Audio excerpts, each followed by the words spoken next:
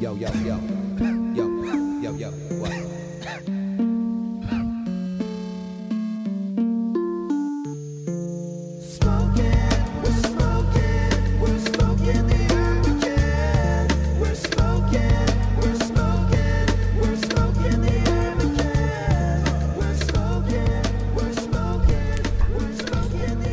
Well, yeah, so, you know, Pauly Shore is, I'd say the jester of a generation. He's the gosh, He's the fool. Yes. Was it Jesse? Was Jesse the annoying MTV VJ who won the Jesse Camp. I think he paves the way for Jesse Camp. If there is no Pauly Shore, there is no Jesse Camp. I don't know if I forget what happened to Jesse Camp. There was I know one scandal was I think he was related to somebody that worked high up at MTV. Oh, interesting. I'm not familiar with who Jesse Camp is. So real quick, who is Jesse Camp? He was like Pauly Shore for the late 90s, early 2000s. So what? He was like a MTV comedian who then got into TVs and movies. He was a VJ, what they called the VJs. MTV had a contest where they had a bunch of candidates for who wants to be a VJ. Oh, so like Sway. And they narrowed it down to Jesse Camp and there's Dave. that dude named Dave. Dave Yeah. Holmes. And I love Dave Holmes. The audience voted for Jesse Camp to win, and Jesse, you know, his very kind of Pauly Shore-ish shtick wore off in a couple of years. I don't think he ever was heard from I think he again. only got I think the job was for a year, and I think he got the year, and they kicked him out. But they kept Dave until MTV stopped doing that video. And Dave Holmes stuff. still has Dave Holmes still has a media career, doesn't he? I haven't seen him for a while. He's not as big as Carson Daly, if so. Okay, I thought he was still doing various entertainment podcasts, kind of like how Mario Lopez is just doing entertainment style Access shows. tonight. Yeah. I mean, it may not be glamorous, but it is a career, so. For sure. I mean, I do that. I do that now for fun. And we are literally doing that now, except instead of a studio, we have a dark bedroom, a light bedroom, and a medium bedroom. Yeah. I'm happy to be the dark bedroom. Are like, it's the juicier what are meat. these dorks doing? Yeah. But yeah, Jesse Camp, man. I remember Jesse Camp. I think they also rumored he was doing drugs a lot. Which so was Pauly Shore. I'm not sure how that's Shore. Yeah. Pauly Shore. You don't say. He did drugs? Well, that's what Pauly Shore gets away with so much more because he's that comedy royalty, but it doesn't get him as far, especially nowadays. I have a qualm. I don't think Pauly Shore is considered comedy royalty. Well, I mean, he's the son of Mitzi Shore, who ran the comedy club in Los Angeles in oh, that's 80s what you mean. Okay, so he comes from people who own clubs and stuff. Well, Mitzi Shore owned literally the comedy club that every famous comedian that you've ever heard of from 1970 to 1990 came through there. So essentially, what we have is never mind. I'm gonna cancel it. I'm gonna go hard real quick on Pauly Shore, and I'll save it. Never mind. Go ahead, Phil. You're gonna say something. Okay, I saw that he had been trained by Sam Kinison. He was raised within the world of comedy from a very young age, and that was his introduction. Sam hung out with Mitzi all the time doing coke, at the fucking club, and that's Pauly Shore grew up hanging with all those people: Sam Kinison, Freddie Prinze, not Junior, the senior. The senior, who is apparently a legendary comedian from the stories that I've heard. But then, so not familiar with his stuff. Case of nepotism too. Pauly Shore is just obviously the spoiled asshole. That's literally what he is, and his whole shtick. That's what I was gonna say. I didn't know you were going there. I'm glad I didn't cut your legs out of that story. Yes, it sounds like he is very much. I don't know. He got to where he is by who he knew, not his talent or comedic abilities. Basically, yeah. But I grew up watching many a Pauly Shore movie, and I think, Phil, you maybe did too, did you not? I did. I think this is the one that hit me in the sweet spot, because it came out when I was 13 years old, which is, I would say, is the primo target age for this movie. A Pauly Shore movie? For sure. I would agree with you. And for this one in particular, because, so I have watched, over the COVID summer, I have watched now 2 Pauly Shore films with my 10-year-old son. What was the other one? This one and Encino Man. All right. Okay. And Encino Man is top notch. Encino Man, Arthur loved Encino Man. He came away saying it was his favorite movie ever, the best movie he's ever seen, which he's known to make that claim before, but that's still pretty high praise. This one, he came out of it a little less enthused, and a lot of the themes in this one were slightly more mature than in Encino Man. So I think that played a part in it. Quite a few instances of a casual sexual assault in this movie. That did not age well. No, that did not age well at all. That made my wife very uncomfortable watching that with our son. And it was, I mean, it's just played for, like, the 90s boys will be boys look at antics. These guys. Oh, can you believe them? But we were having this running count of how many scenes in a row can we go before we get to a scene or topic that could not be run now. And there were very few gaps. There was a lot, a lot that was just, we have progressed, and that's a good thing. We can look back at this and go, look how far we have progressed as a society. From the 90s comedy. Thank God. No, and this is where you're wrong. This is where you're wrong, because we've not progressed. Because on Facebook, when I talk shit about this movie, there are going to be so many people there like, that's the best movie ever. Why are you being mean? Well, so, no, we have not progressed. People still love and adore this movie. They voted on this unironically. I am a self-professed fan of Pauly Shore. Mm-hmm. And, I don't know. I've got some things on this movie, I'll say. But I will say, I don't think people honestly voted for this movie because they like it. I think at this point, everybody really wanted to see Ryan suffer and make him watch Biodome. I don't know if that was the case. I think for a majority. Check the tapes. 2 of those votes were myself and my wife, who I told to, hey, look up this podcast, and I voted for this movie, and I'd like you to also vote it so that I can be on the show. Goddamn collusion. It should have been wet hot. I'm so fucking pissed. It's a saboteur. We have been infiltrated. Oh, man. All right. Man. Well, this is the bet we live in. But, Kyle, you are a Pauly Shore fan. Before this rewatch of Biodome, would you say Biodome was one of your favorite Pauly Shore movies? In the middle, kind of forgettable? Where were you on Biodome before this viewing? It's weird. It's hard to have like a favorite Pauly Shore movie. I don't think it's that hard, because I think there might be one good one, maybe 2. Two. That's the thing. I think most of them are enjoyable outside of In the Army Now, which is just an all-around awful film that I can't even enjoy ironically. That Jury one I did not like when I saw it several years ago. I like Jury Duty. I haven't seen it in like probably a decade, but I remember not hating Jury Duty. The thing with like, I don't know, a Pauly Shore movie is a garbage movie at its base. It's fucking Pauly Shore.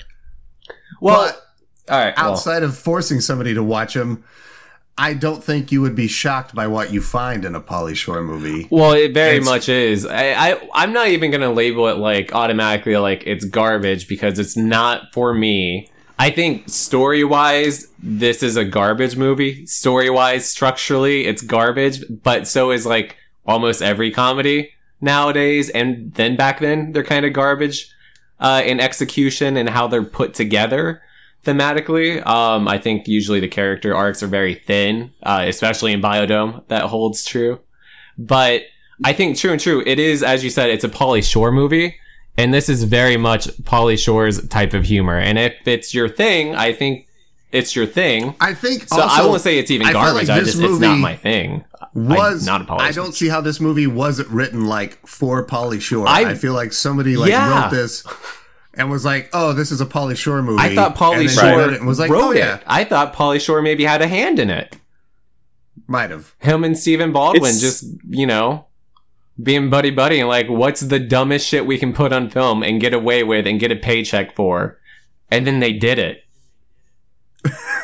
It seems like this may have been a lot of improv where they're just kind of playing off each other, because there are times when Pauly is like laughing in the middle of his take, and they just keep that in there. He's laughing at his own antics, and that's, I guess, part of his character. But it also seems like it's more of an improv style of let's just kind of, and that's kind of his comedy, is just I'm going to riff off of this one character who I play in every single movie, and I'm just kind of going to make up words and dialect and idiosyncrasies as we go along. But it's man, this is a interesting. It almost seems like this was someone trying to do a budget Dumb and Dumber, where let's just take two dumb characters and put them in a silly situation, and let's see what happens. It's happened before. Yeah. We've made money off this before. Let's try it again. And spoiler, they failed. Yeah, spectacularly, they failed. This killed Pauly Shore's movie career in a very, very immediate way. But this was the nail in the coffin, right? It was the final big one. Or no, was it In the Army Now before this? I don't know. No, in the Army Now, I saw an interview with him where he had signed a 3-movie deal with Disney to do Encino Man, Son-in-Law, and then there was he had been offered a part to play a British au pair, and and Disney stepped in and from another studio, and Disney stepped in and said, "No, you're doing your third movie with us. You're doing In the Army Now," and it failed really, really bad. And I saw, really I think it was an interview with Joe Rogan where Pauly's like, I think that was a really big turning point where, if I had chose the British au pair movie, then I think that would have set me up for a little bit more. I disagree. Yeah, same. Because he had 5 chances to play different characters, and I think the shtick just wore out. This was 92 through 96. 5 years of the same thing, and audiences eventually need something else. That's why Jim Carrey goes and does things like Cable Guy and starts experimenting with drama and dramedies. Eventually, you just need to play a different character, or else you're going to be Michael Cera playing the same awkward teenager in every single movie. That's why I keep saying, like, I really think Ryan should watch Pauly Shore's Dead, because it is like actually him playing a different type than the squirrely weasel character a bit. It's still, I mean, if he's all right, like, I will say I've been putting a lot of thought into this because oftentimes comedians they can make that transition into hard drama. But if Pauly Shore is just being like an understated, morose version of himself, I don't know how impressed I'm going to be with that movie. Just like him without the jokes and just understated, him playing the straight man or being very, morose, because it is about like him faking his death and like having people confront him with the thoughts and that.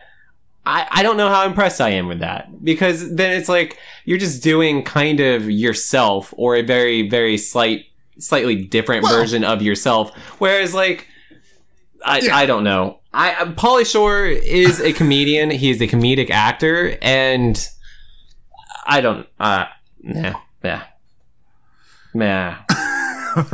Ryan has finally been broken. I mean, it's how hard do you want me to go? Because I can go hard all day, but I feel like we've been here. We've been here now like 20 times with these fucking movies, and this is the next one on the list.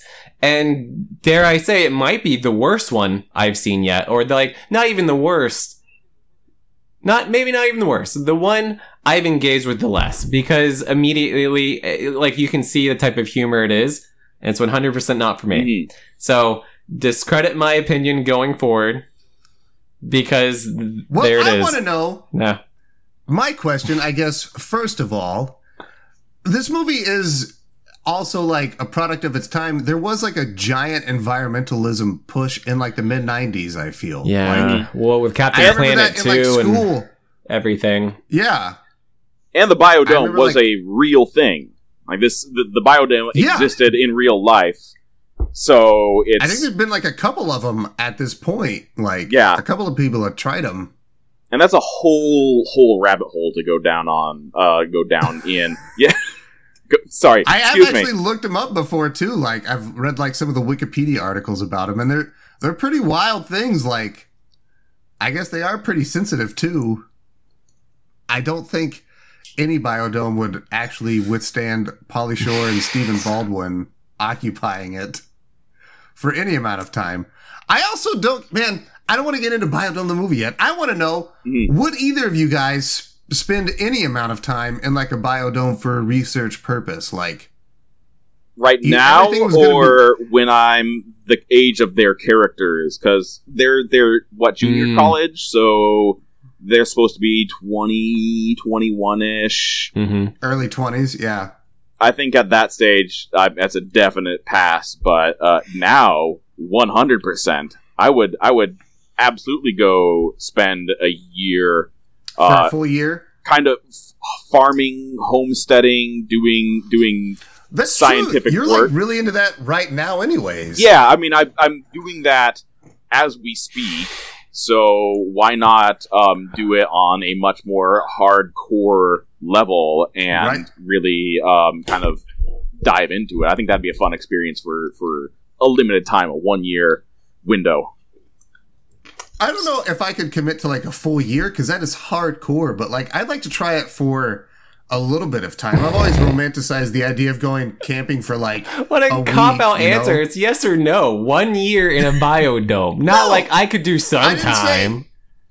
I didn't say it, but I said, is there any amount of time you would do in a biodome? Oh, really? I didn't say. Oh, okay. Yeah, that's the way I presented the question. Come at me hard. I mean, yeah, I'm already on the fucking roll tonight.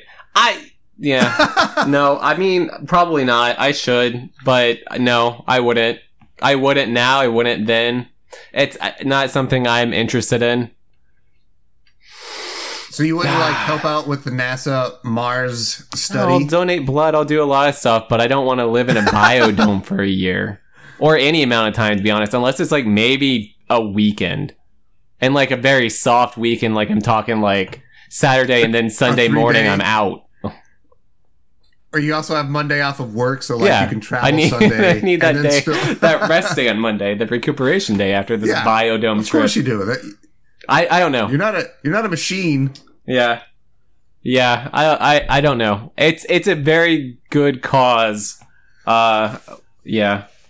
I don't have it in me, and I don't think I'd be a very positive influence on anybody there. Like, I could do it and be the worst person in the world to live with. I could. Oh yeah, it'd be no fun. It'd be no fun. So I'm doing the world a favor, honestly, by not partaking. I guess, what am I allowed to bring into this biodome? Right now, question. Well, I guess right now you would have had contact to the outside world, where you would not. That would not be the case in 1996. There is no World Wide Web like we have it now. So it would be very easy to go live in a bubble for a year if you have but you're a decent not audio video setup. Any meat for that whole year. It's all sustained from vegetables, and I think that's like I could adapt, but I don't want to. You don't. See, I think they were still eating fish, though. Were they eating fish?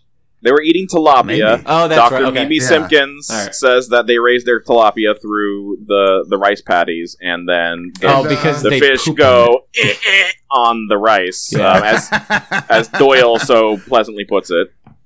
They also, that poor pig, he did not make it to the end of the movie. No. He got cooked at the giant party.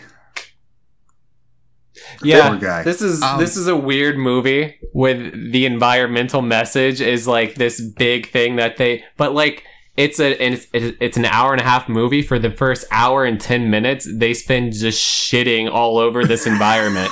It's literally like the worst thing you could do to like trigger anybody who's into like saving the environment. Like all of it, like flashbacks to like how they catch all the butterflies, like. Everything is horrible.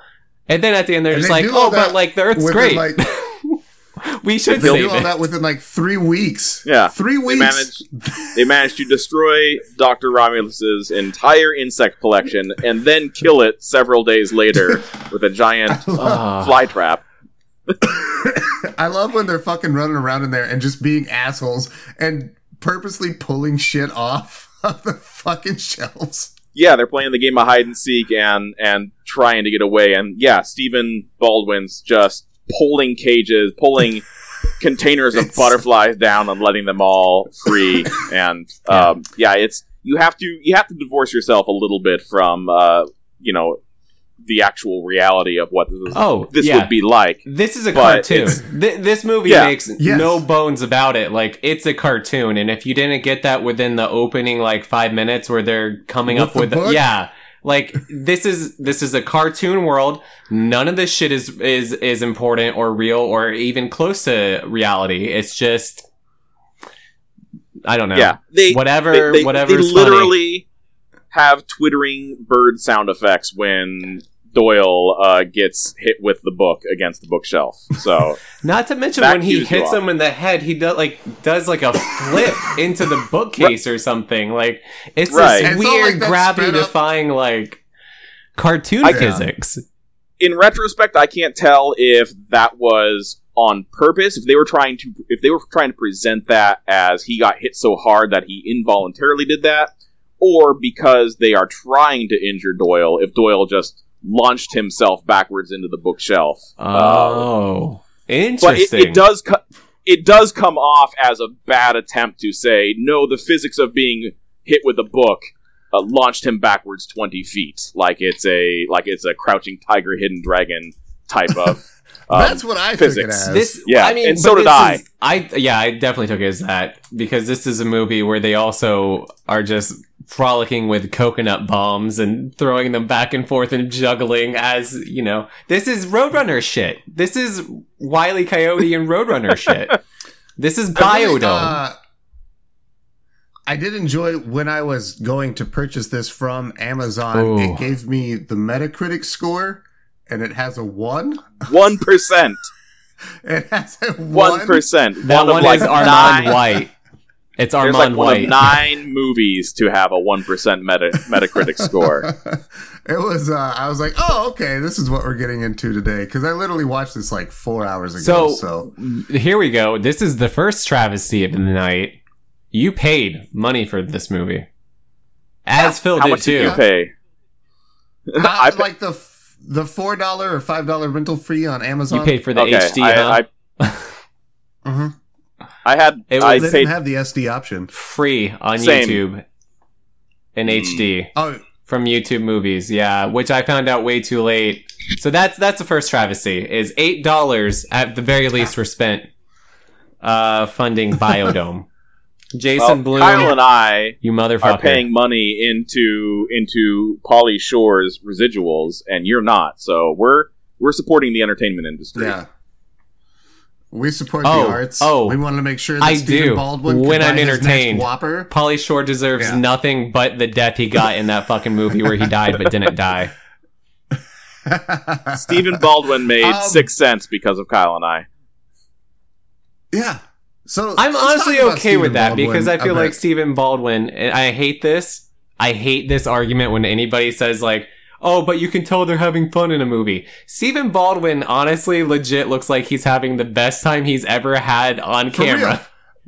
And there is a little bit of joy to have in Stephen Baldwin.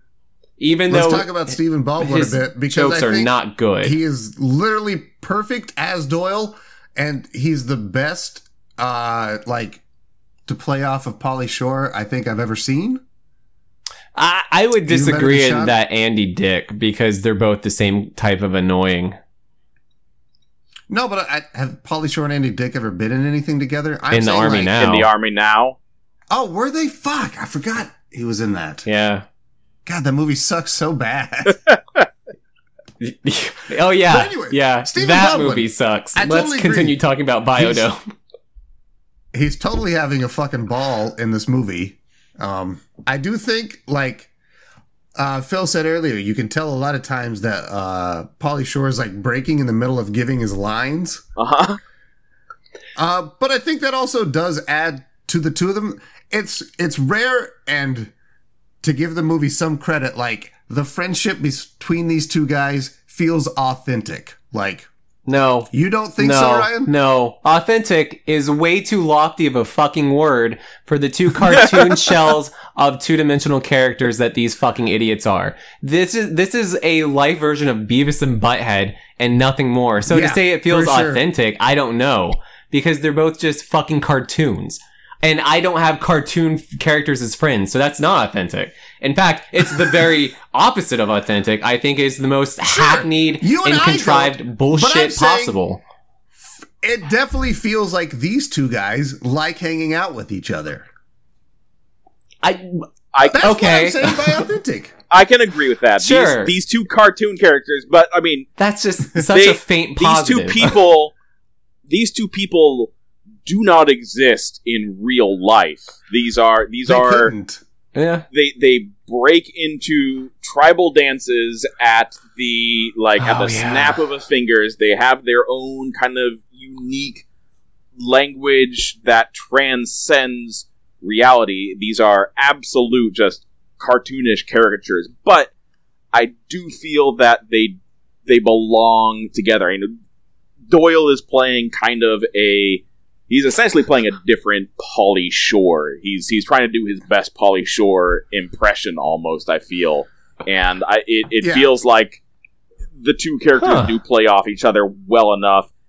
It doesn't make it entertaining, but I can kind of follow that line of logic. And it's interesting you mentioned Beavis and Butthead, because Beavis and Butthead Do America came out in 96 as well. This was a year of man-child movies like Black Sheep and like Kingpin, and The Pest came out a year later, and I think this was a really good microcosm into this era of 90s movies where we really enjoyed watching 30-year-old men behave like 13-year-old boys. I will say the one that does stand out in that one is Black Sheep, maybe because you have the David Spade cynicism and straight man character who is reacting to the bullshit craziness around him.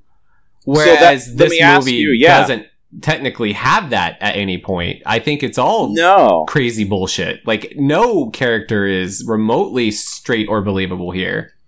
I don't think. And I think that doesn't work. That's why this doesn't work. You need a Sean Astin type in Encino Man that can be the straight person. Or the Carla Gugino and son-in-law. Right, but we need when you the start audience insert. Mm-hmm. Yeah. And I guess the scientists kind of play that role, but you really need a best friend type character to say, you are a strange individual and you need to be checked, because you don't get that with Doyle. You don't get that with Andy Dick in the Army Now, and I think those make for much worse movies as a result. That's really interesting that you bring up the audience insert and that the best we have is the scientist. And I think that's one of the big failings too, is usually the audience insert's somebody you can relate to and you project yourself onto and you're like, oh yeah, I'm totally on board. But like the audience inserts in this case are two women who helplessly fall in love with these buffoons. One who's just a nerdy fucking bug collector who's a total butt of all jokes. And then one who becomes a weird villain at the end who thinks he's God. So like, those are the audience inserts. Like, I don't relate to any shit that you're presenting me there. Like, there's no insert in this movie. You completely erased the woman of color. Dr. Biggs. Dr. Biggs. Oh, who's barely in this movie, but to show up and roll her eyes when Pauly Shore says something stupid. She's the hero. How is she the hero? I do say again? I forget. I legit forget. How is she the hero? She shoves Dr. Faulkner, who's trying to blow up the heroes at the end, and she's the one who runs up behind him and kind of half tackles him. But I do feel that you forgot her justly, because of the 5 scientists, she's the one that gets nothing. The least amount of comedic time, of air time, of character building. I think she is literally just a token black character and doesn't serve any other positive purpose in this movie. Agreed. They didn't know what to do with her, but they needed her there. And so thus she is just an empty nothing of a character. I will say kudos to the movie for putting more women than men in the scientific roles. I think that could have been very... they could have easily gone with a bunch of male characters. It is interesting to note that the person who is funding this, I think is Dr. Leakey. The Burbs guy. Yeah, when Dr. Faulkner goes crazy, his first response is to go to the other man and say, "Oh, I should have put you in charge, Romulus." I'm like, right? There are 2 competent, brilliant, doctorate-level women here, and you're going with the neurotic bug guy who can't stomach having his own. Is that an intentional joke, though? I don't know. I think it's just is that just a sign of the times? Are they that competent because both of them fall in love with Bud and Doyle? Well, I think that is the most unbelievable part of this whole cartoon. Is that these 2 doctors who, after 1 month, are completely smitten with the antics of these 2 junior college just subhuman cartoon characters. But it's have literally ruined their entire life's work. They invalidated everything that they'd built up for. Like, you got to figure this thing was in planning for at least 5 years and hundreds of millions of dollars. Yeah, the dude said it cost him $100 million, and that was in '96, man. Yeah, that's a fucking lot of money back then. But it's okay, because Pauly Shore and Stephen Baldwin are so wild and likable that they become pop culture icons, and we can market them, and they get whatever they want. So, I don't know. There's no point. This is a movie where I can just list every issue with the plot, and that would fill 2 hours of just me 100%. Saying, this is wrong. This is fundamentally wrong. This is inherently devoid of logic. There are so many leaps of logic in this movie that I don't know. It's not even worth breaking down. How much of the biodome did they build for this movie? I'm curious about that. Maybe 3 or 4 sets. I can think of maybe 3 or 4 different locations. I wonder if it's a water treatment plant that is the front, like they use in some other movie. I think Twin Peaks does it too.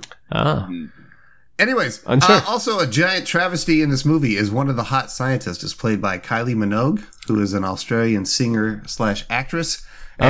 She is horribly dubbed over this entire movie. Oh, is she dubbed? By a woman.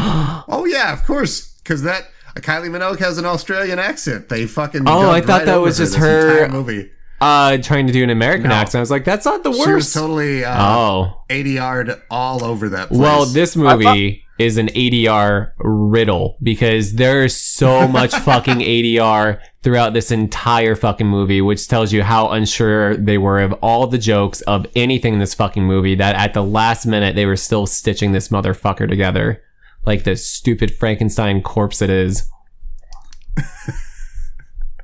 Hey guys, we're talking about biodome.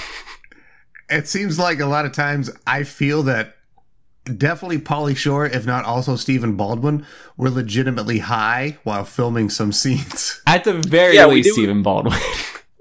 We do need to talk about what makes this a stoner movie, if it's going to be outside of the overt weed references that are in there. Although, interestingly enough, for a stoner movie, there is no actual weed smoking in this entire thing. It is all implied or advocated, but nobody is seen smoking. They smoke cigarettes, but they don't, which seems weird. Like, why, if you're going to make this implication of these guys, it seems like it would be very easy to. Well, this is PG-13, and this was back in the '90s where there were probably much more stringent restrictions on what you can and cannot show. Drugs. Yeah. Oh yeah, and this is back when marijuana was like vilified, which is interesting because they're huffing nitrous in a scene. Like they get a giant tank of nitrous and just go to town on it, and that is way worse. That is so bad. Also,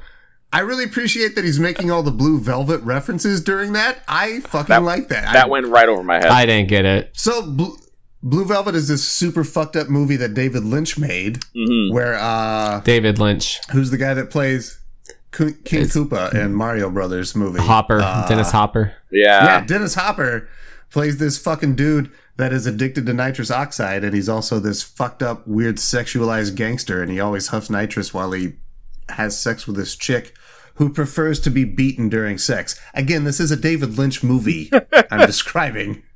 But anyways, Hopper's super fucking weird in it, and they make like a couple of references during the nitrous scene, and I appreciated it, because it's a fucked up movie, and more people should watch Blue Velvet. Well, look at that. Disagree. Look at that. Bud and Doyle are David worldly Lynch. A little bit.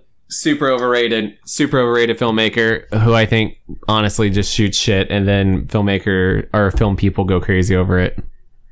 Good point. Fuck that guy.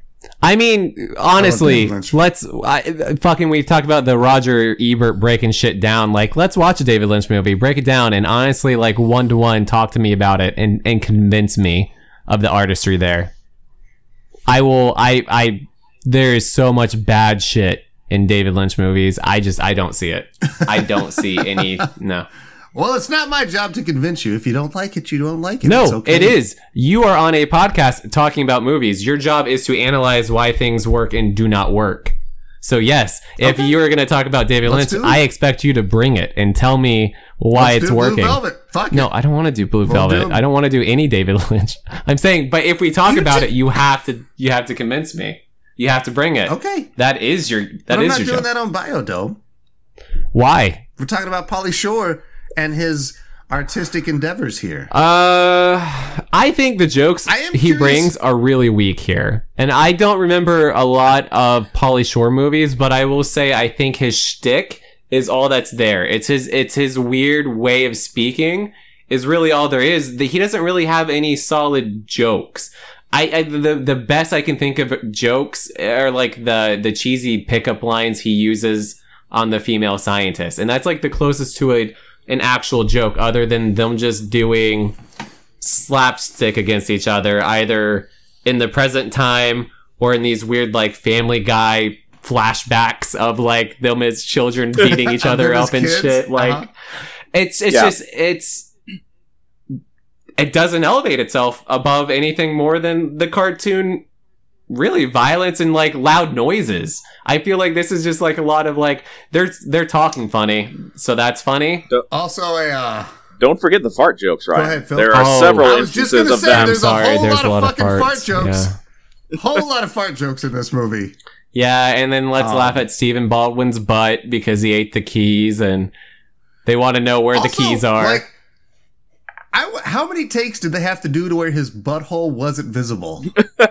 He has a meaty buttock. I also wonder if there was some like prop gluing involved to keep the cheeks, because like he sticks it up against the glass. I feel like, I don't know. I've never put my asshole. You up are glass, asking if there was thought to Stephen Baldwin putting his bare naked ass up against glass in a movie where there was no thought in the script, in the characters, in anything. You think there was thought in the butthole? It is a PG-13 movie. If they show his asshole in this movie, it would have to be an R. I think they just shot what they shot, and then they cut out any time a butthole was there, and that was it. I don't think there was any thought into like gluing butt cheeks. Yeah. We've got a 6-second clip where the brown eye is not being shown. We can use for that. I think that's what it was. Yes, I think there's no effort or thought into that shot. Just it's like Clint Eastwood. We do one take of the butthole scene,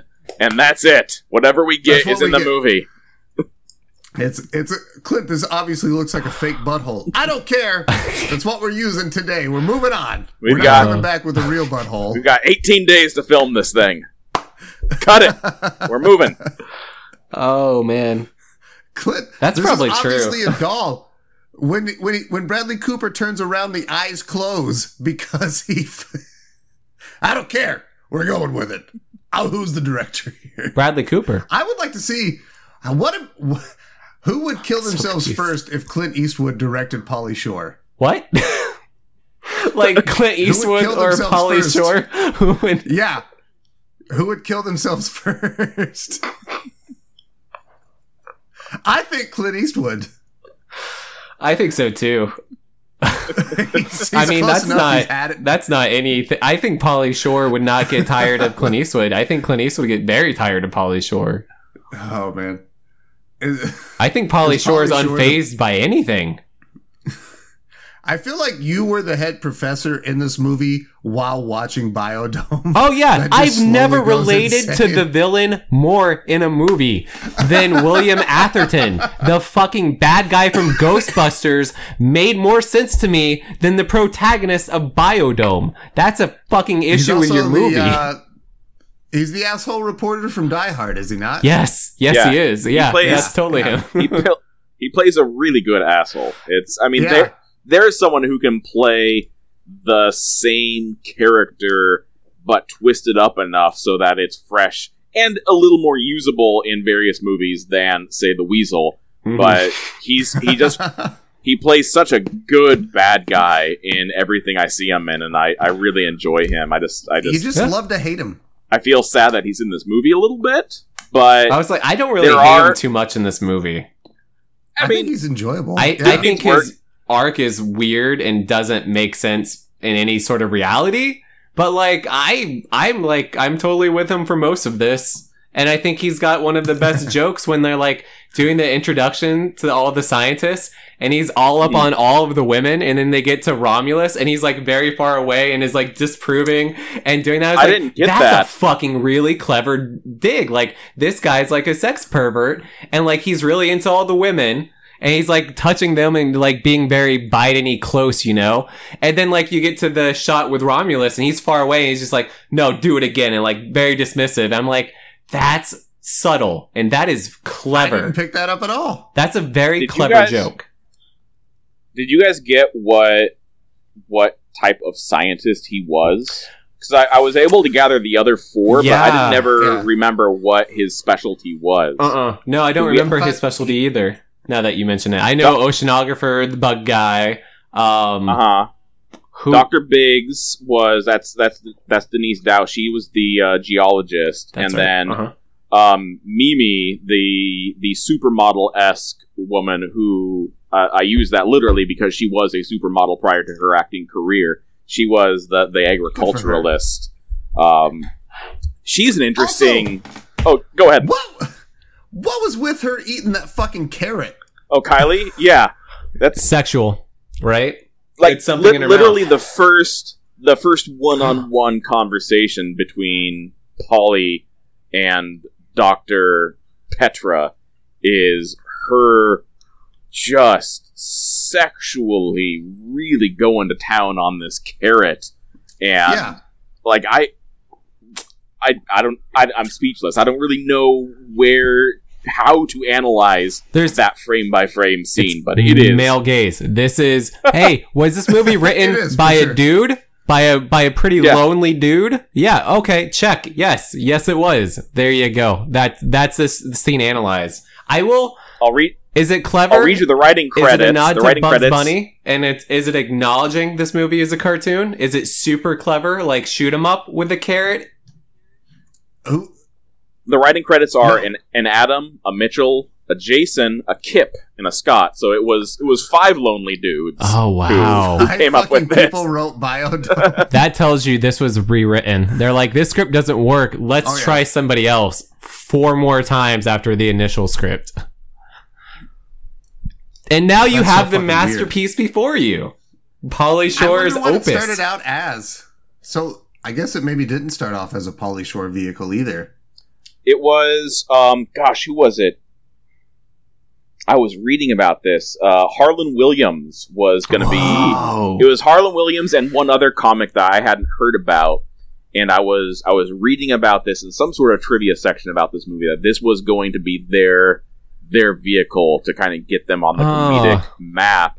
And then eventually this got snatched up and was like, no, we've got two names. We've got Abe Baldwin and we've got Pauly Shore, who's got, a 5-year movie career. So sad for Harlan Williams, because I like Harlan Williams, and that would have been I'm not sure what he could have done with this, but it would have been completely different because he's such a different comedian than Pauly Shore. Yeah, for sure.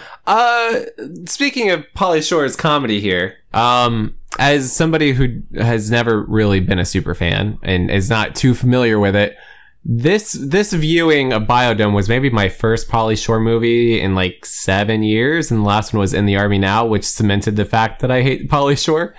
And you said that's a mistake, yeah, but a lot of his comedy, I like 4 beats, at least 3 or 4 beats of like homosexual panic, where he just gets real close to somebody and is like, and he does stuff real weird around them and pretends like he's gay and that's the joke.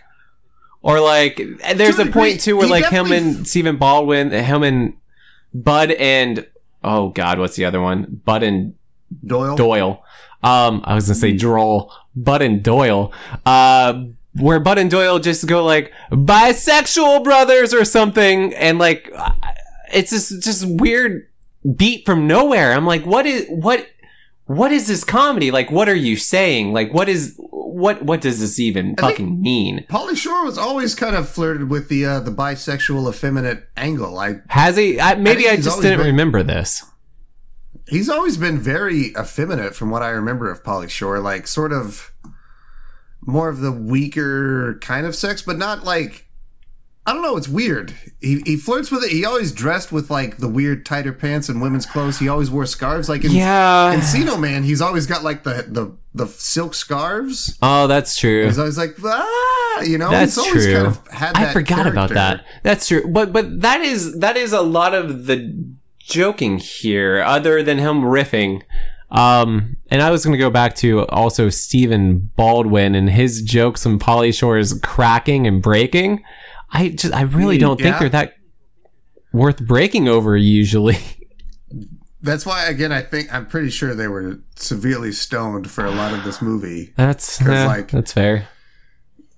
That's fair. Man, there's so many times Pauly Shore he's like fucking Jimmy Fallon in an SNL sketch. Like, yeah. And they just go with those takes so many times. Yeah, Jimmy Fallon was on the tip of my tongue on this movie because so many times you see him like smirking in the background or like trying to like hide laughing of just like, again, like Stephen Baldwin making fart noises or like running into a wall really hard. And it's like, I don't know. I'm not an actor, but it doesn't seem like that hard of a thing to act. Like, whatever. I don't know. How many times does Stephen Baldwin run into a wall in this movie? I can remember 2 times off the top of my head, but 3? I guess more. I would say more. There's the book. There's the initial book scene where he gets hit with the book and kind of launches himself in the wall. There's a part where they're annoying the geologist doctor at the front, and I think he runs into the main wall. And then there's a part where they're locked in their bedrooms, and he tries to run into the door, trying to escape. I'm probably missing at least another one, but there's at least 3 that I can rattle off the top of my head. I can think of that's what I came up with was 3. What about Joey Lauren Adams' stepdad? Oh, is that? I was wondering if we were going to get into this shit. Stepdad or a stepbrother? That was such a weird character. Stepdad, because she refers to him at some point as like like her mom's lover boy, or something. Yeah, lover boy or boy toy or something like that. Yeah, okay. So he's the stepdad, but this is the first of many things that don't age well at all in a Me Too era. Like, this movie is littered with this shit. And the stepdad is maybe the most blaring example out of like where the boys try to find beds in the middle of the night, which is also like really weird and not funny. But like this dad his dialogue is so fucking rough and not like good. I wanted somebody else to talk about it because I feel like I'm often put into this role of like moral outrage at movies, and like I want to break from this shit. Like let somebody else do this. Here's the thing, I agree with you, but I don't think at any point in this movie that guy is presented as a good guy or a cool guy that you should be relating to. Like, he is shown as the scummy one. The scummy thing is when, like, Bud and Doyle get in the bed and we're supposed to just be like, oh, haha, they're just boys. When Russell does it, it's creepy. I disagree. Right. It's creepy, but it's still just played for laughs, and it's made entirely light of. Like, enough so that he gets, like, jokes later on in the movie where he's, like, the last one in the biodome, like, trying to go out. He's like, oh, sorry. Before you close it up, let me out. Like, he still gets his time to shine. Like, I don't know. I disagree in that it is played so light that I don't think they're saying, like, he's out and out a villain or a bad guy. It's just like, oh, that's my fucking stepdad. Waka waka. Like, that's it. I don't think there's anything more than that. And so, like, I don't know. I don't think it addresses the creep enough, and it just kind of is like, we're okay with this type of humor too. And so here's this type of humor. It never does anything with it. Like, Joey Lauren Adams is disgusted, but she's also disgusted by Pauly Shore. So they're saying, like, to give a shit about the environment or to, like, not care about the environment is equally disgusting as the other college boys creepy that are assault just using shit. The environment to try to get with them too. This movie is filled with a lot of shitty men. I really don't enjoy this movie. I don't enjoy this movie the 90s, at all, man. Well, I agree, and I don't know. I fucking hate the 90s. I think The Wrestler had it correct. The 90s sucked, and there were a few things to salvage, but mostly, like, the 90s is a decade where we learned we could do better, and we should do better. I don't like the 90s. I don't have much nostalgia for the 90s. So I look forward to all the future Stoner movie Septembers where you give me nothing but stupid fucking 90s comedies. But this is maybe, like I said, I don't know if it's the worst one, but I've enjoyed this one the least. This, it's just, I hate this. I hate everything about this movie. Well, I'm glad that it's finally beaten Dude, Where's My Car? It's 100% worse than Dude, Where's My Car? I didn't think it would be top, but I hate this movie. Like, I legit don't see any merit. I can understand why other people like Dude, Where's My Car? It's just 100% not my thing. This movie is a piece of shit. I don't think anybody who worked on it in any capacity gave any shit about it. It is a garbage fire. I don't think...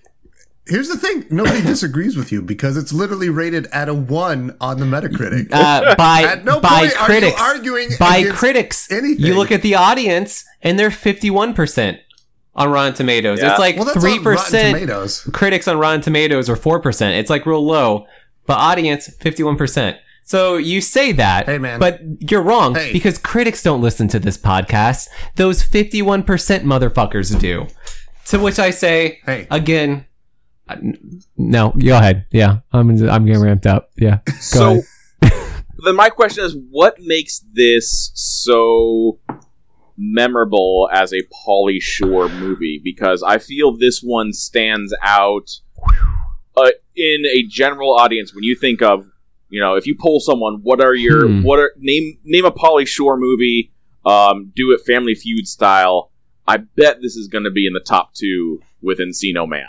I think this outstrips Son-in-Law and In the Army Now and Jury Duty for name recognition. And it made the least amount of money out of all of them. It was among the worst rated out of all of them. I think Jury Duty was a 0% on Rotten Tomatoes. So it beats out Jury Duty by 4%. But this one, and for me, growing up, this is the one that I enjoyed watching and probably watched multiple times between 1996 and 1999. No kidding. I think I think there's a couple of reasons. I think number one, this is the one that I remember most of. This one and In the Army Now, the marketing pushes behind them. I actually remember seeing these movies advertised very heavily. Biodome also, I feel, has like the Stephen Baldwin angle, and he was also starting to get kind of huge in the 90s. And then that also went nowhere, I feel, after this movie. I feel it kind of killed it for him as well and made him one of the jokes of the Baldwin things. So, yeah, to go from The Usual Suspects to this is pretty bad.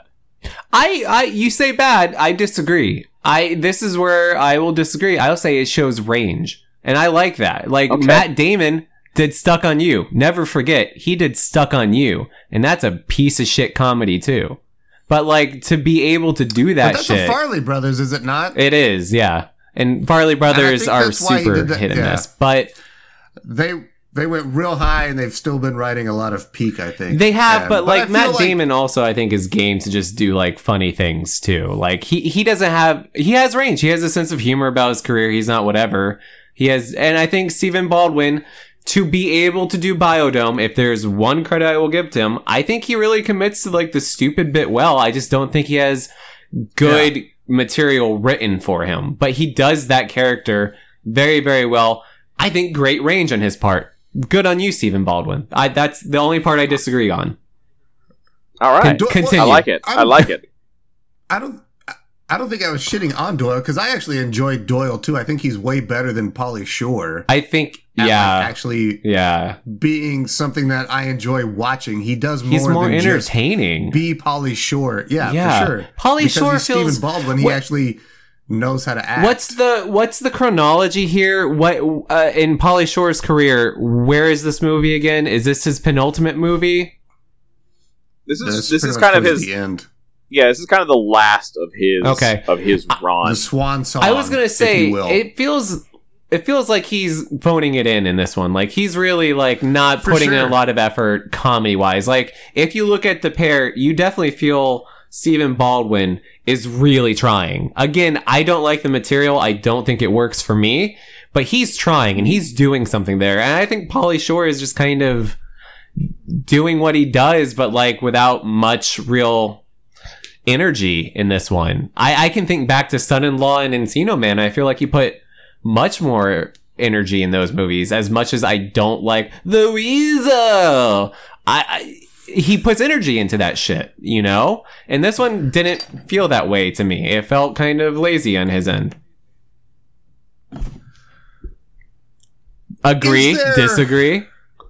No, I totally agree. I think it's also really weird. I kept thinking this time while I was watching it, I thought that Pauly Shore's shitty red hair dye looked really weird, and I didn't know what the fuck was going on with that. I thought that was just like 90s coloring. Or just like, if he's just like in a thing. I don't know. Also, Stephen Baldwin's twisty dreads were really fucking terrible, but I think they're supposed to be. And I enjoyed them, even though they're god-awful. I got a little bit of trivia on that. He did win nominated for Worst On-Screen Hairstyle in the 1996 Stinkers Bad Movie Awards. So, you're not alone. Stephen Baldwin was, or Pauly Shore? Baldwin, the little like pencil tip dreadlock things that he had. Yeah, they're really bad, but they were totally also very 90s for that type of character. I think they were supposed to be. This movie was very 90s from that introduction. That was my favorite part of this credits. Movie. My favorite part. Like the really, I thought it was the like rubber chickens flying around.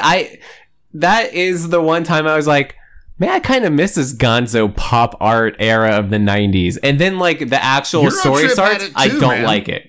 But, like, I really love, like, those weird visual intros. I don't know, I dug them.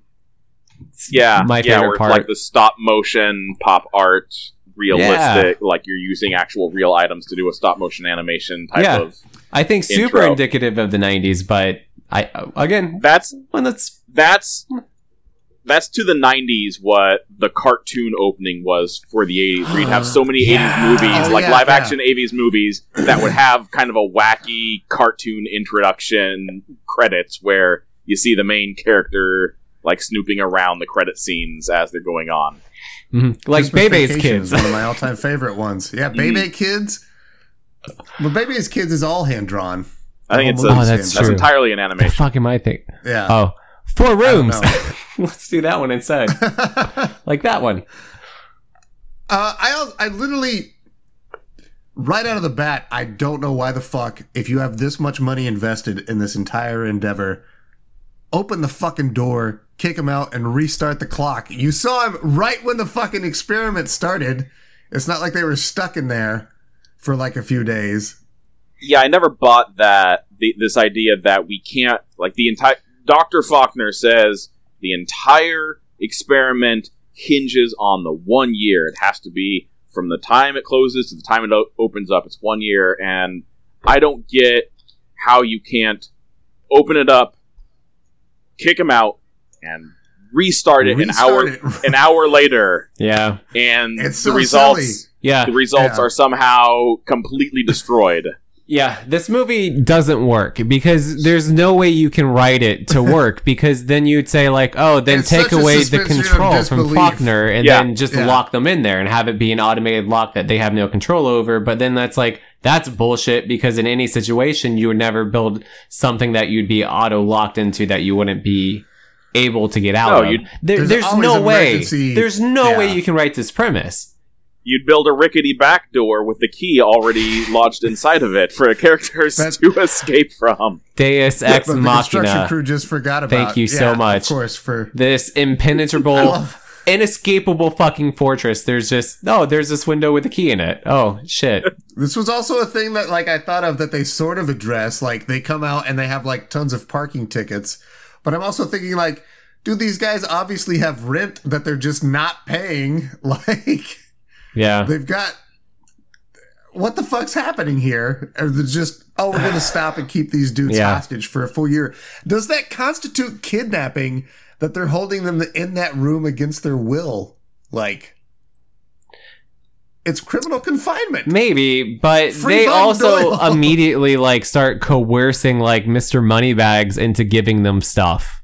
And like they get like the rights of the boxing figure set that's them and that whole gag. So like correct. they're also getting something out of it too, but like this movie it is written, it feels like, by an over caffeinated 18-year-old, and I don't appreciate that as a 30-year-old. Yeah.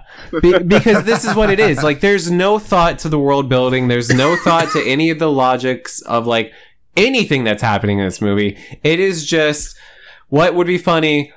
How do we write to the funny thing? All right, that's good enough. This is a movie where that's good enough wrote the check on every fucking day of set. And it's just... Hey, Tony. It's, Tony, you think that if I wrote it that Joey Lord and Adam's character doesn't ever wear a bra, that like she won't ever wear a bra? I think that was the 90s thing. The 90s were a time where nipples Joey Lord were... and Adam's thing. No, it was also like super prevalent in Friends never too. Wears a fucking bra. She doesn't wear one in Mallrats either. 90s, dude. That's a lot of 90s movies. Yeah. And her little This- friend. This movie has a surprisingly deep cast of cameos and character actors. Yes. Did you catch Tenacious D there in the college party? Tenacious D fucking showed up playing guitar. That's the one that that's the was only one I ever a did thing. catch. If there are other cameos beyond that, I don't know if I caught them. Rose McGowan was in there for Yeah. one scene where she presents a flyer to Monique and Jen. And she has like the little white gloves and everything. Like, what is Rose McGowan's whole thing? Yeah, in this so that's movie? kind of like an Elle Woods type of Yeah. Legally Blonde look she had. It was And then who else? Patty Hearst played Bud and Doyle's mom. That's in- right. That's right. In I the don't know if flashback I'm scenes. Super familiar with Patty Hearst and her. I know her filmography. as a name, but not necessarily as an acting commodity. She was in Crybaby. I love Crybaby a lot. Okay, I'm looking her up. Yeah, same. What is her filmography? Okay, maybe Patty she's Hearst. not as FBI. Wait, is her name Patty Hearst? Patricia Hearst? Because I'm getting Patty Hearst as somebody who was murdered. Oh, maybe that's what we're doing. Oh, no, she murdered somebody. Scrub this whole part. So this is different from Patricia Hearst. Yeah. Different Patty Hearst. Okay, never mind. That's probably why she goes as Patricia, not Patty. All right. Hey, we learned something today, boys. Thanks, Biodome. And that's what this movie is all about, is learning. For some reason, like, whenever I still think about this movie, I have two images that really pop into my head. And those two images are like Pauly Shore when he's trying to get by with a football, and he's like, come on, let me by. And Stephen Baldwin's like, no. I don't know why. That scene, and then also when Stephen Baldwin is trying to make a filter out of the cigarette butts. Mm-hmm. That like whole scene like is burned into my brain forever. Was that in the was that in the trailer? Because I feel like I remember that as well, and I was having a chat with some folks on Discord, and someone else brought that up of the making a filter thing. It might have been. I also remember the whole safety dance thing was in the trailer. I remember that. And they literally have a little person dancing with them in the montage, which isn't. Again, it's a cartoon. It doesn't make sense. How is that person in there? It's just kind of a throwback to the actual safety dance music video, but it was interesting. My biggest takeaway, similar to the making a filter, was Shave Poochie Poochie, which my friends, my high school friends and I literally drunkenly tried to shave our 150-pound dog several years later in homage to this, and ruined a very nice set of wall clippers, and probably I regret to say nicked our dog a few times, and I don't feel good about that. But it is somewhat of a cautionary tale to the influence that these type of movies can and will have on an impressionable mind. Apparently Beavis and Butthead caused somebody to burn their house down. I remember that being a news story. I could buy that, yeah. I would argue and agree that Pauly Shore is not good for the nation's youth. No. The experiment of the 90s has taught us that Pauly Shore should be as far away from inspiring your children as possible. Because Phil tried to shave Poochie Poochie. My poor sweet dog. He didn't deserve that. He didn't deserve any of that. And it didn't work. It is very hard to shave a dog. They have coarse, oily hair, and it is damn near impossible. So that scene is just a fucking lie. Yeah, I think they were using like a hand razor in the scene, and I think hopefully they obviously weren't cutting it. It was just fucking shaving cream stuck in this dog's fur. The whole way they get out of the movie is silly. The whole in party is silly. The whole way they get into the biodome is silly because he can't pee in public, but like he's not by anybody. They're behind shit in private, but he can't pee. So then they use fireworks in a stupid Looney Tunes display to distract everybody to sneak into the mall. It's the dumbest shit. Everything is dumb. Everything is dumb. Yes. Yeah, it's interesting because they're portrayed as such disgusting individuals. 10 minutes earlier, we're watching Stephen Baldwin loudly rip the toenails off of Pauly Shore with his teeth, and yet he's pee shy and he can't pull over to the side of the road and take a whiz in the desert. He needs to go find. I didn't even think about that. Yeah, a shopping mall.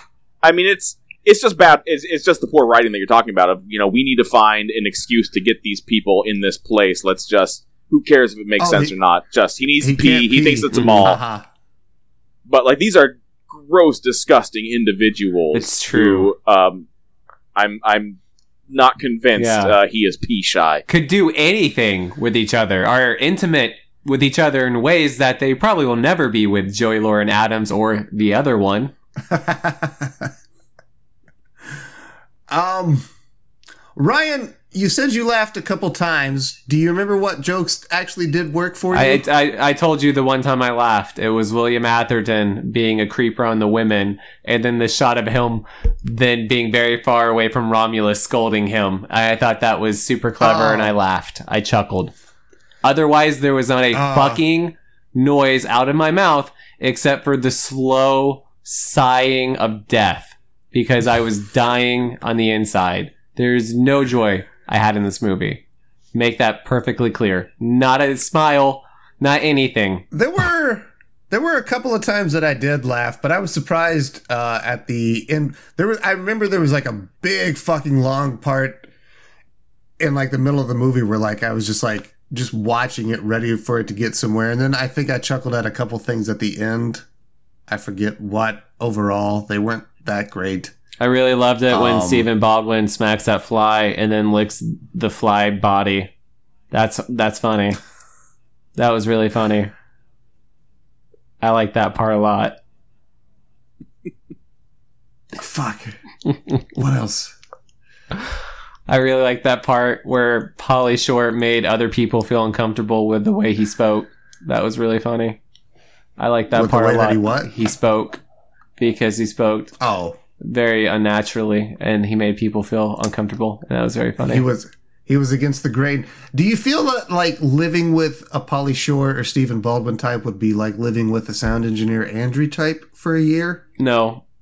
Or worse? Better, easier. No way. Like, these are irredeemable assholes. May I point out the scene where they like just gleefully kill all of the fucking butterflies and many other flying things for a joke? Like, they're not really trying to help, so they present it like as like I thought that they were. They say like, "Oh, we got it for you." I don't think they were. And maybe this is because of Pauly Shore's bad fucking breaking and acting, but he has a fucking smirk on his face the entire time. So there's no way they feel bad when they present the carcasses on the fucking flypaper to this scientist who loves all these fucking things. No. That's the level of joke. It's just mean-spirited buffoonery. This is stupid shit. I hate this. I'm trying to think of what to use here. I don't know, Phil. You have a lot of other numbers there. You had mentioned at the beginning. Do you have some other notes you want to hit on? I was able to there's a fun little piece of trivia that I was able to dig out. So Dr. Simpkins, she's the agriculturalist that digs Doyle. She, among her acting credits, I think this might be her last acting credit, is that she co-hosted an infomercial with a certain future president in the Donald Trump Way to Wealth seminar from 2009. And there are some YouTube clips on there, and that is a fun little gold nugget because that's good. It's really kind of bizarre because she's presented as this host to this sales pitch, and she's interviewing him, but she's like giving them these softball questions of like, people want to know just, how do you maintain your looks and your fitness at your age kind of things. And there's this real kind of weird, gross flirting going on between the two of them in this. And I can hit you up with those links, but that was a fun catch when doing a little bit of research on this. Whoa, that's sad for her. Or good for her, I don't know. I don't know her life. Which Maybe actress was this? Which one Dr. was this? Simpkins. Or the No, the tall brunette. Not Kylie Minogue. Dara Tomanovic. Oh, okay. Oh, poor her. Yeah, that's real sad. But then she was also subjected to the stuff she had to do in Biodome. So it's about the same. Can you guess? You guys want to take a guess how much money this movie made on opening weekend and total gross? Do you also have its budget? Because I am curious about that as well. I do. All right. Yeah, I've got all those numbers. I'm gonna say budget is $20 million, and then the opening box office. So this is for the weekend, or this is okay. Opening weekend, $2 million, $2.3 million. Okay, I'm gonna guess budget of $13 million, but also similar opening, $3 million. Okay, its budget was $15 million. Ooh, okay. It opened at number 9 for the weekend and made $5 million. Better than we thought. Okay. Better than we thought, and then 13.4 gross total over the so it did not even break even. Wow. And a $15 million budget means they spent $15 million on advertising, so that's more like a $30 million they're in the hole. Usually advertising is about the budget's worth.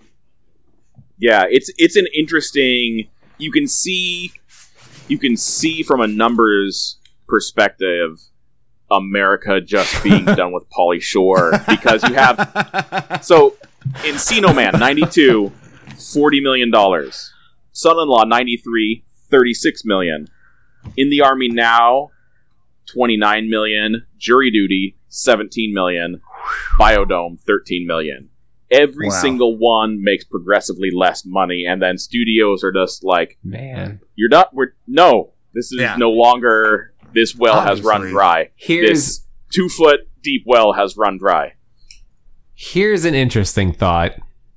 If Pauly Shore were to do this shtick nowadays, do you think he'd be more successful with the streaming model and just skipping theaters altogether? I think if he would have a prominent Hulu career already. Or Vudu or something. Maybe.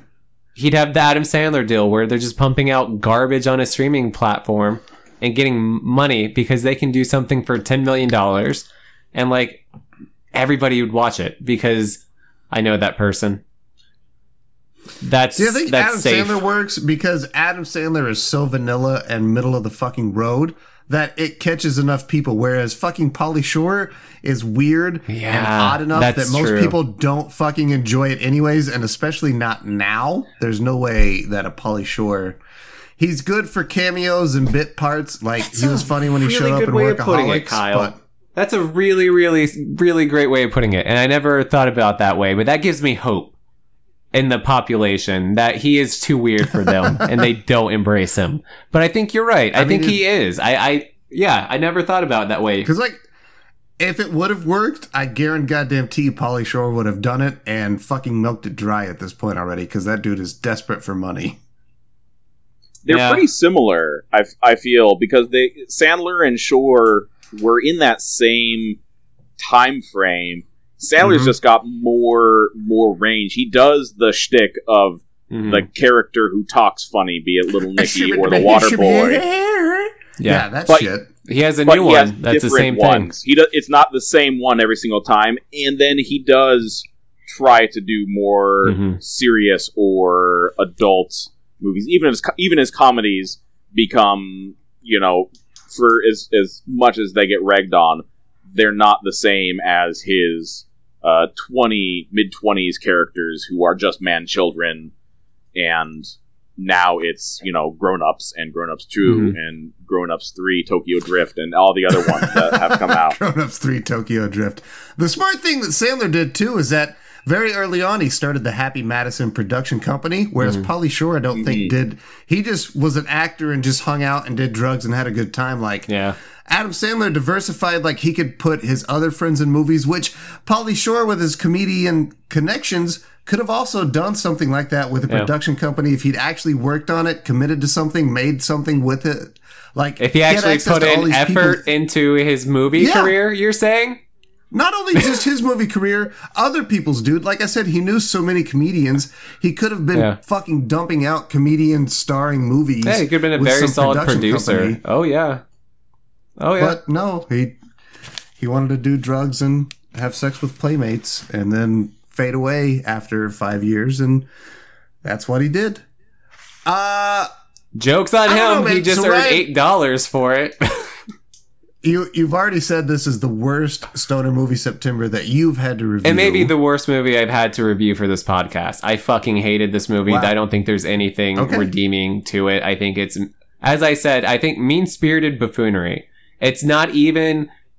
there's no semblance to a movie. This is a fucking cartoon of a farce with just two mean-spirited idiots who somehow get like the come to Jesus arc where they change around, but really like they don't learn anything. They just get lightly scolded at a party for 90% of the movie, and they change during a montage set to it's trash. We Can Dance. It's trash. It's trash, and I think it's that influential trash that kids shouldn't watch because they mimic this shit. And it's wrong. And this is why America is where it is. Because we had Biodome 20 fucking years ago, and it influenced people who are now, like, running shit. There you go. This is what happens. America. Phil.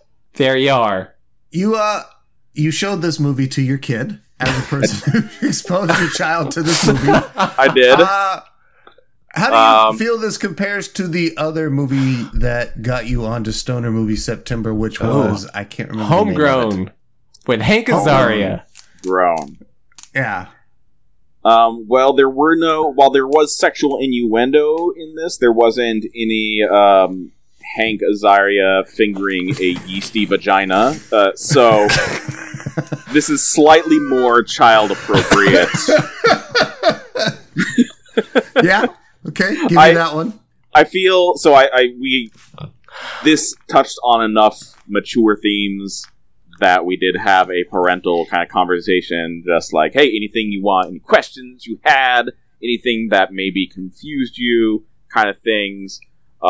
So, and we kind of talked it through with Arthur. You know, this was a product of its time, and some of the themes and some of the things, i.e. sneaking into a girl's bed and then putting her arms around you, that's not okay. Don't do that. That's sexual assault, and we don't do that to people now. I'm just having fun like Pauly Shore did. This is just... Yeah. But no, I got his takeaway from it last night and made sure to write it down. So this is in Arthur's words. Good concept, meh execution. It probably would have held up better if it hadn't been made in the 70s. So that's fantastic.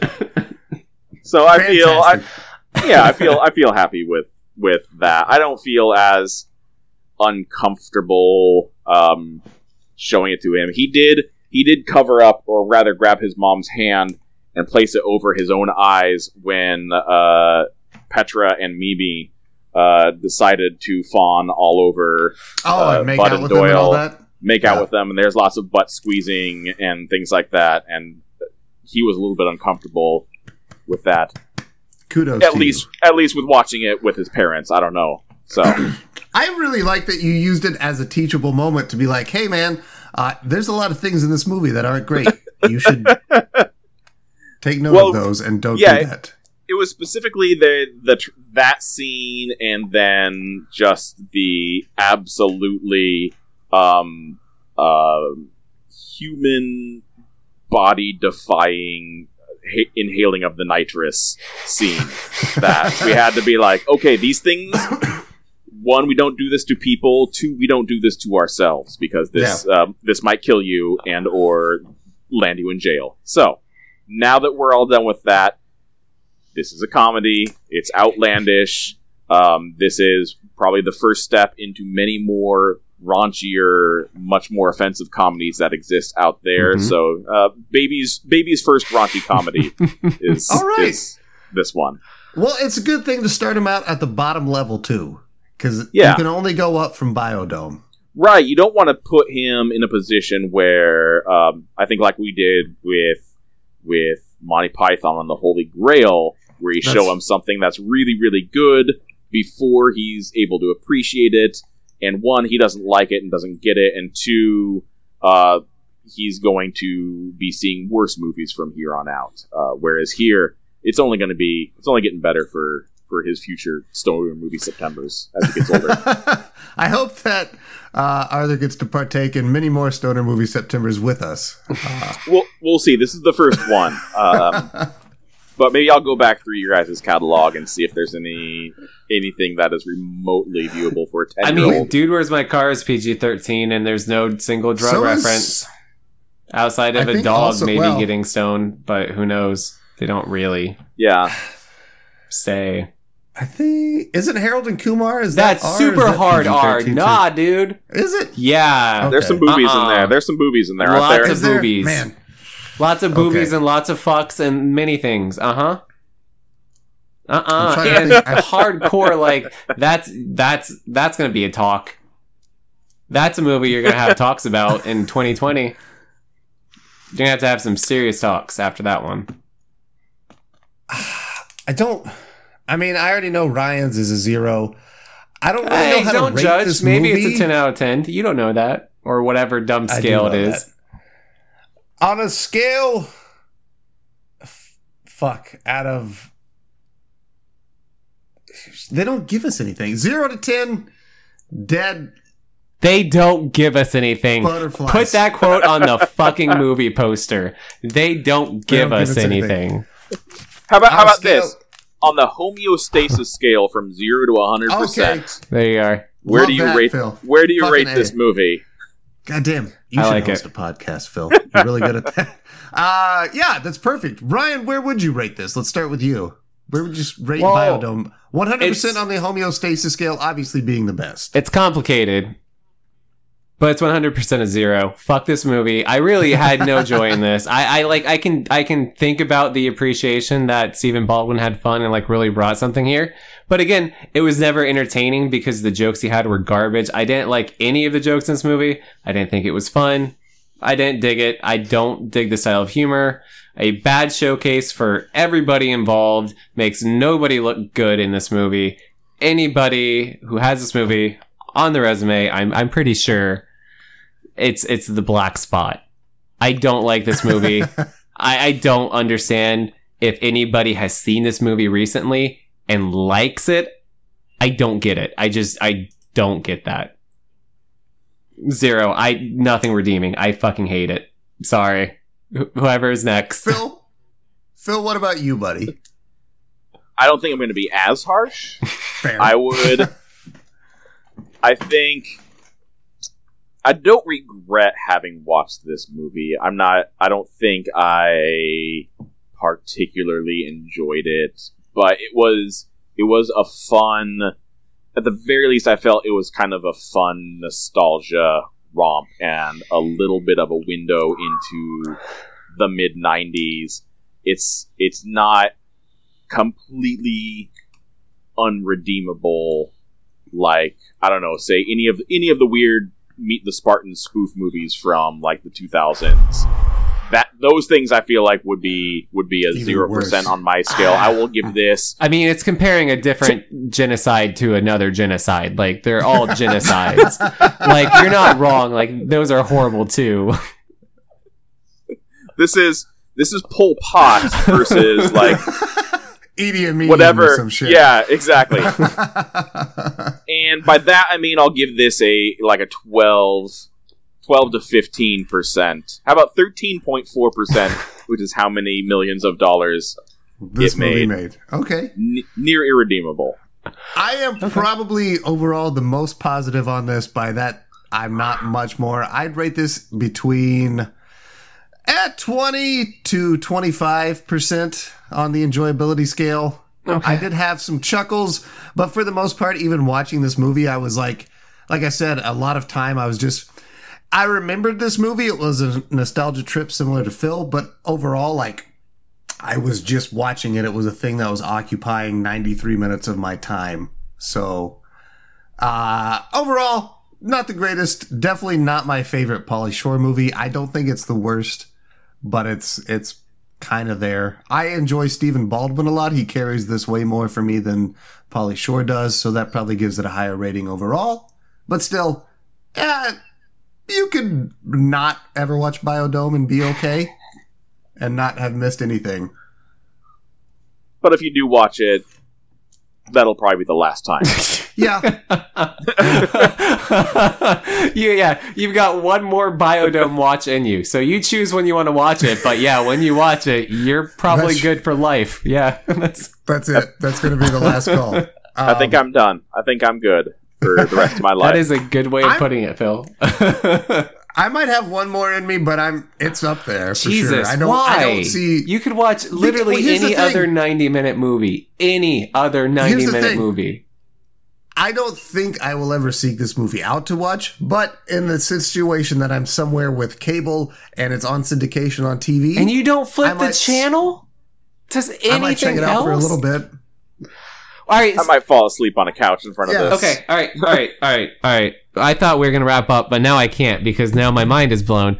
You're going to turn this on. What part are you hoping to like jump into? Like, is there like a specific part that's like really interesting? Like a section of the movie that you find good, or just like why for a 25, 25 is the high end of your review out of 100. That's a 1 in 4, 25%. That's failing in any fucking aspect. You see it. Yeah, why the fuck failure. would you like have this on even in the background as you're doing something? Again, because I have to figure like maybe something else is on a commercial. Maybe I've gone through and we've landed at. That's what I'm saying. I'm not going to watch like the whole thing. I'd say the commercials are better. They're probably much smarter edited. What if I'm channel surfing through out of a commercial and I come across the safety dance montage? I'm going to watch the safety dance montage. I mean, I can give you because of I'll that give song. You that. That's fair. I'll give you the song. That's what I was wanting. That's what I want. All right, so that's one of. All right, okay, fair. It's not going to be the scene where the main professor is addressing the press and Bud and Doyle come up and throw bananas at the fucking class for no reason, just to be assholes. It's not going to be that scene. I'll tell you. What I am going to say though is, Phil, buddy, I'm fucking glad that you got on Stoner Movie September again. Yeah, I'm looking forward to do it 2 years from now. Again, we'll keep this up every 2 years. I'll nominate something, and I don't know what next. These were kind of. I was never much of a stoner movie person. I just kind of I ended up watching these two independent of stoner references, but there's plenty more out there. So I'll try and find one. I'm excited to see what you bring next time, buddy. I always fucking love having you on. I love talking to you. I love you, Phil. Yeah. Phil, I want you on an episode where I'm not just yelling about a movie, please. That's true, too. We gotta have you on for something let's get you on for something where we can have, like, a rational, decent conversation. And I put the emphasis on me in that situation. I feel like I said this the last time we ended our episode.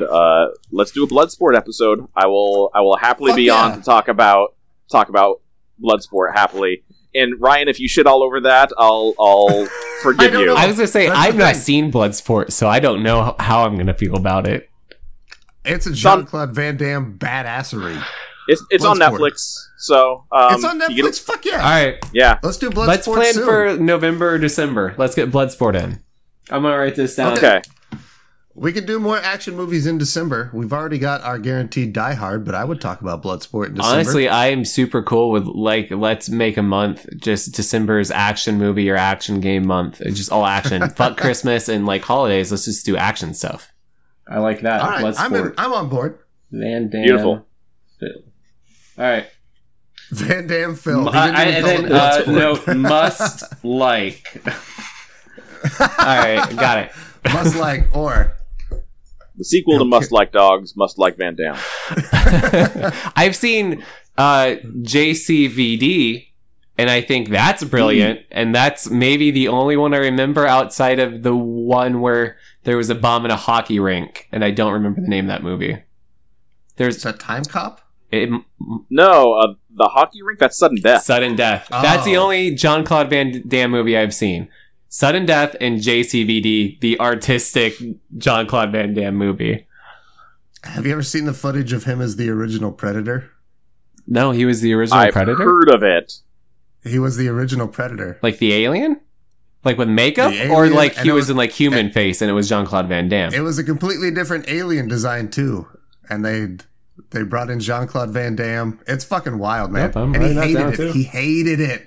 That's why he quit, and that's why they got like a completely different Predator design and all kinds of shit.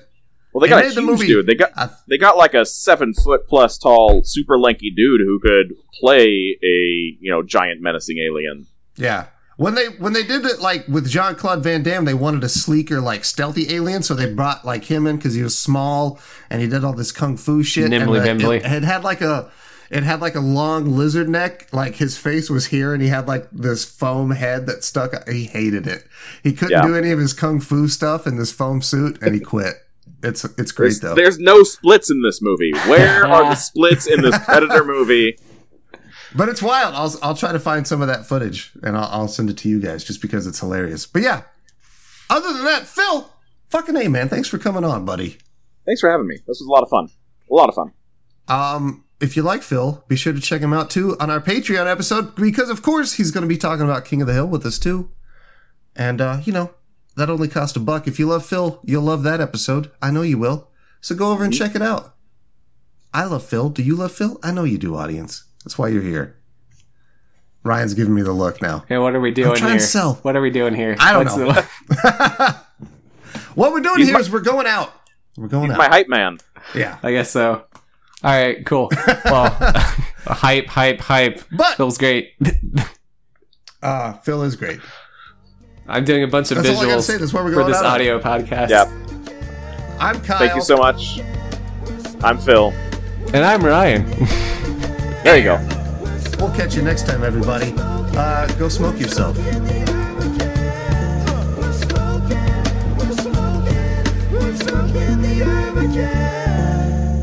Adios.